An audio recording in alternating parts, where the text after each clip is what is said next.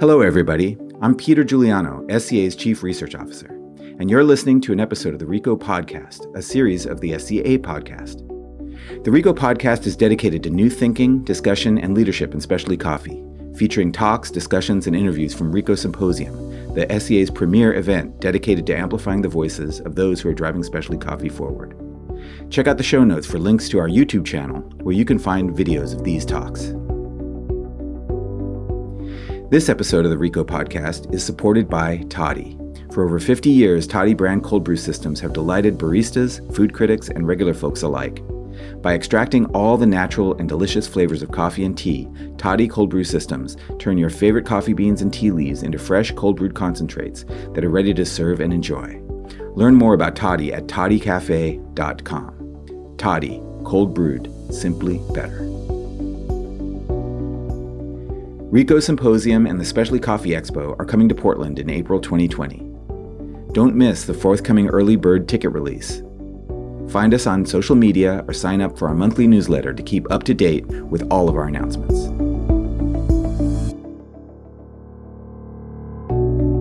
Today, we're very happy to present the fifth and final episode of Value Chains, Transparency, and Market Linkages, a session recorded at RICO Symposium this past April. Acknowledging that this isn't the first coffee price crisis, this session brought leaders together to ask, how successful were the tools we employed previously, and what new tools offer potential solutions?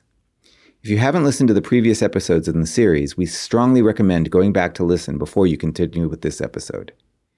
Insurance is a common financial instrument, but often misunderstood. Today's speaker, Greg Lowe, asks, what is insurance's role in building resilient business models?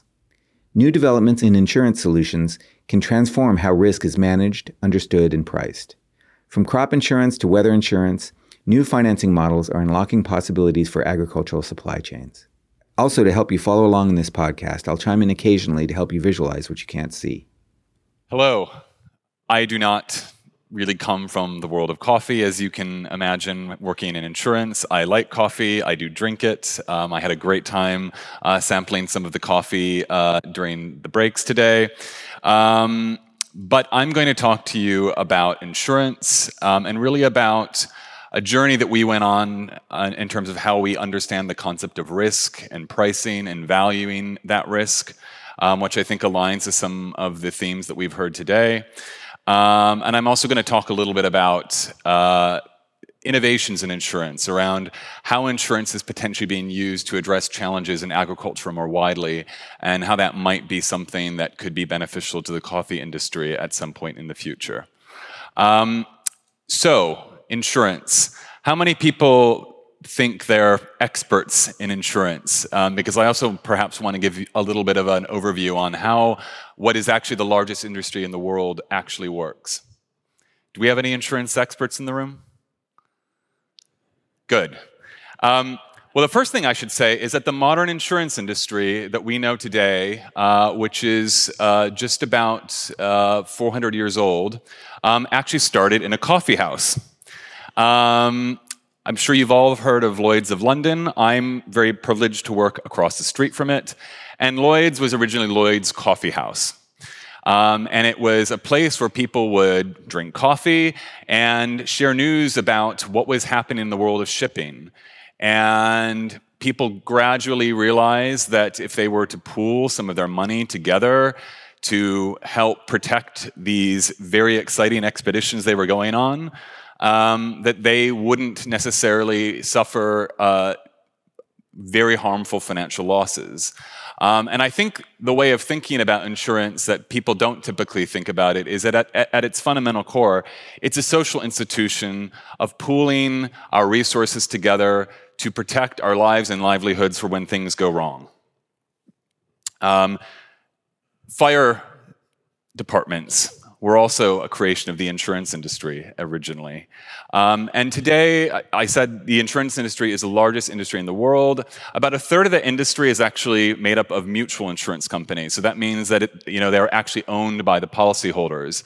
State Farm in the US is an example of a mutual. And how insurance works, you pay your premium. It doesn't stop there. That premium gets invested into the capital markets. And the capital markets create a return on that investment, which enables insurers to keep premiums at a reasonable price. But insurers don't hold all that capital on their books. They then, to protect themselves from extremely dangerous risk, what we call tail risk, they go ahead and reinsure that. So they actually take usually between 20 to 30% of their book of insurance assets, and they reinsure that with a reinsurer. How do we go about actually pricing some of this risk? Well, the reason I actually don't have a presentation, I give a lot of talks, and normally they're riddled with complex graphs and things called exceedance probability curves, and I thought you probably really don't want to see all of that. But about 25 years ago, our industry was revolutionized when Lloyd's nearly fell apart as a business. We had asbestos claims, we had the Hurricane Andrew hit Florida, we had the Northridge earthquake in California, and Lloyd's was on the brink of collapse. And historically, insurers priced premiums based on what had happened in the past. But this was not really working anymore. So we had to come to the world of science, the world of engineering, and certainly actuarial science, which is something that our industry has done quite well. So there was this development of something called a catastrophe model. Catastrophe models look at the exposure of a hazard. So when we talk about hazards in the insurance industry, we're typically talking about something like a flood, a hurricane, an earthquake, wildfire, which is very topical right now. We look at how likely those things are to occur in a specific place. Then we look at the individual physical assets. So for a building, how does that perform with shaking, with wind, with water? Then we take the actuarial science. Well, what's the actual loss going to be? And you have an idea of how much this loss is likely to be and how often it's likely to occur. And through a variety of different moments of arbitrage in the market, insurers arrive at a premium that they then charge you. I talked about wildfires, I talked about floods, but I think there's probably some hazards that are perhaps very relevant for the coffee industry that I didn't mention. Water stress, drought, extreme heat. These are things that have often been considered to be traditionally uninsurable because they aren't sort of a single event that happens at a moment in time. And the other challenge, of course, with something like coffee or any other agricultural product is that it's not a physical asset in the same way that a building, a television, a factory is. So how do we actually think about where agricultural fits into this challenge? And to give sort of a sense of what's happening around disastrous finance, climate change, and the insurance industry, we are seeing certainly an increase in economic losses due to natural catastrophes. 2018 was the third largest year of economic loss in history. We had about a little over $300 billion in economic losses. 2017 was actually the biggest in history. And back-to-back, these have been the two costliest periods of natural disaster losses in history. Some of that is being driven by socioeconomic trends. So we have more and more people moving to more densely populated areas in very risky locations. But certainly there's a climate change signal here. And a lot of my work is focused on looking at climate risk and how the insurance industry can play a role in addressing that. And I was really taken with Andrea's presentation earlier on how perhaps the coffee industry is starting to think about the challenge of climate change. So, a little bit about how the insurance industry prices risks through analytics, a little bit around what's happening around economic losses. Let's talk about agriculture. There are insurance schemes for agriculture. In the US, for instance, there is a national crop insurance program, and we have a private market for agriculture in Australia. These are typically based on crop yields. So you get a payment if the yield is insufficient, basically. But this is quite difficult to price, and it means that premiums tend to be high. And I think those two examples are certainly not places where coffee is grown, or at least to my understanding.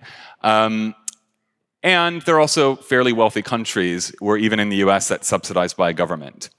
So, how do we think about alternative ways of protecting agricultural producers? There's something that's really developed, I would say, in about the past 15 years, and it's something called parametric insurance, or index-based insurance. And instead of actually looking at the risk of a specific event happening to a specific asset, it asks the question of, well, how likely is a condition to be met? You know, is there a 20% chance that it might rain tomorrow, a 10% chance? And you can actually then think about, well, how would I price the likelihood of this particular situation occurring? And if I create an insurance program around it, it means that if a particular condition is met, I get a payout. So we have the growth of what's called weather insurance, which isn't really all that different from a weather derivative. There's a little bit of regulatory difference between the two of them. But basically, what weather insurance is an insurance contract that stipulates you will get a specific amount of money under these conditions met. And I think in the whole context of climate change, many of these more chronic climate risks are really being challenged by the insurance industry's approach to traditional products, and weather insurance is certainly becoming something much more interesting. But again, we have this challenge of how do you protect agricultural producers in parts of the world that do not have access to products like this. These are fairly complex products. Most of our clients who buy weather insurance tend to be in the energy industry, so they're worried about how weather might impact demand for energy, construction, things that are impacted by weather on a day-to-day basis. But certainly there's, I think, a lot of hope for agriculture. Some of the solutions might be around development finance. I was just at some of the spring meetings at the World Bank in Washington earlier this week. But I have to say, as much as there was talk about insurance and development finance, I would say that the discussion around agriculture was not, I think, as vibrant as it should be. And I think that's quite concerning. There's a lot of attention, I think, from the development finance community on the role of agriculture in protecting the lives and livelihoods of communities. But there still really isn't a lot of innovative thinking around how financial solutions must be developed to help these agricultural producers. I'm going to use a little bit of an example of an agricultural product I'm particularly fond of, and that's wine. Wine is also being affected by climate change. And when speaking to the wine industry, you have, again, many small producers, some very large commercial companies, but they're usually buying grapes in from farmers who, are not large producers of grapes. And what we've seen with the wine industry is many of the industry associations or cooperatives representing a particular region have begun to pool those resources together to try and access the insurance markets. Another approach that we've seen has been to actually work with large food and beverage companies, and this has not been for coffee, but for a couple other commodity crops, where they've said, it's in our interest to protect the lives and livelihoods of our suppliers, because if we don't have suppliers, we don't have a business anymore. So they're actually putting together insurance programs collectively to provide coverage for their suppliers, who, again, are usually fairly poor farmers in various parts of the world. But what can insurance do and what can't it do? It doesn't replace food supply, so it's not going to necessarily address famine. It's not going to replace that coffee that might be lost. But what it can do is smooth financial impacts for farmers. So what we found in Africa, there's an insurance pool called the African Risk Capacity, which is an agricultural drought program, basically. We found with the Africa Risk Capacity, which has donor development finance money, that instead of farmers exiting the markets, potentially immigrating, or rather emigrating, or moving to cities in their own countries to seek, a better future, which would actually take supply out of the market, which impacts, the wider market for that particular commodity, that it's helped them stay in business, and it's smoothed their financial volatility, and it's kept supply of food in the system. And I think, if we were to apply the same lesson to coffee, some of the issues around where are those growers going to be in the future, this could very much be something that allows them to have a future. But it's not going to replace coffee. It's coffee that's been impacted, and it's not going to necessarily address the problem of climate change as coffee needs to move from a location perspective. But I think on that question of where will we be able to grow coffee in the future, you probably know much better than I do around some of the questions that are being asked and some of the locations that are being explored. But again, I think some of the firms that we use as an industry, specifically around weather data and where we don't have access to good data, and people are trying to find really sophisticated ways through satellite imagery, et cetera, to get better information on weather, that some of those analytics can be taken out of places like the insurance industry and applied to other industries. And we're working with a variety of climate analytics startups who are doing some incredible work. And I think this is where insurance is not this single-handed solution to anything, but it provides lessons on how to think about risk, on how to look at data and make better decisions about how we protect our assets and the people who own those assets and their livelihoods. And the final thing I'd say is that in a wider financial sense, the financial community, particularly the financial regulators, are taking a much greater interest in this topic. There is something you may have heard of, perhaps not, called the Task Force on Climate-Related Financial Disclosures, which I spend a lot of time speaking to our corporate clients about, and it's very high on their radar. But essentially the idea that businesses should be disclosing the impacts of climate change on their balance sheets. And while I wouldn't say that, perhaps from a small coffee grower's perspective that necessarily seems material, I think we heard earlier about what McDonald's is doing and the whole partnership model. Those companies will be thinking about some of these risks. And I think, if there's to be a collaborative partnership thinking about climate risk and its impact on the financial viability of an industry is something actually that really makes a lot of sense. So we've heard a little bit about how insurance is priced, how it works, how there's been innovations in weather insurance for agricultural commodity products. I think, what does this mean for the coffee industry? I think it means asking better questions about risk. And I think, from a roaster or distributor or trading perspective, those are important questions. And also supporting the farmers that you're working with to help educate them. I think, again, where we've had really successful partnerships with our clients around the topic of climate change and disaster risk, it's been helping them to share that information with their suppliers. And while most of that work has certainly been around, complex supply chains for manufacturing, et cetera, I think the same lessons, can be applied to agricultural commodities as well.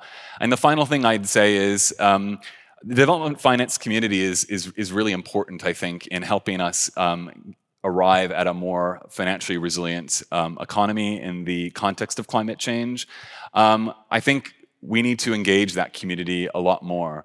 And I'm not sure if anyone in this room is speaking to people at the multilateral development banks like the World Bank or the Inter-American Development Bank, the African Development Bank. But I would love to actually have that perspective in the room as well. Because I think if we are to keep a resilient and sustainable coffee industry, we're going to need the partnership of a variety of communities from the financial sector to make sure that farmers continue to have access to financial products and solutions that keep them in business, and also give them the right incentives to avoid things like deforestation. And that's a really important conversation to have. So I'm out of time. I hope that you've perhaps realized that insurance isn't quite as boring as you may have thought it is. So thank you very much and have a wonderful rest of your day. That was Greg Lowe at RICO Symposium this past April. Remember to check out our show notes to find a link to the YouTube video of this talk, a full episode transcript, and a link to speaker bios on the RICO website. RICO Symposium and the Specialty Coffee Expo are coming to Portland in April 2020. Don't miss the forthcoming early bird ticket release. Find us on social media or sign up for our monthly newsletter to keep up to date with all of our announcements. This has been an episode of the RICO podcast brought to you by members of the Specialty Coffee Association and supported by Toddy.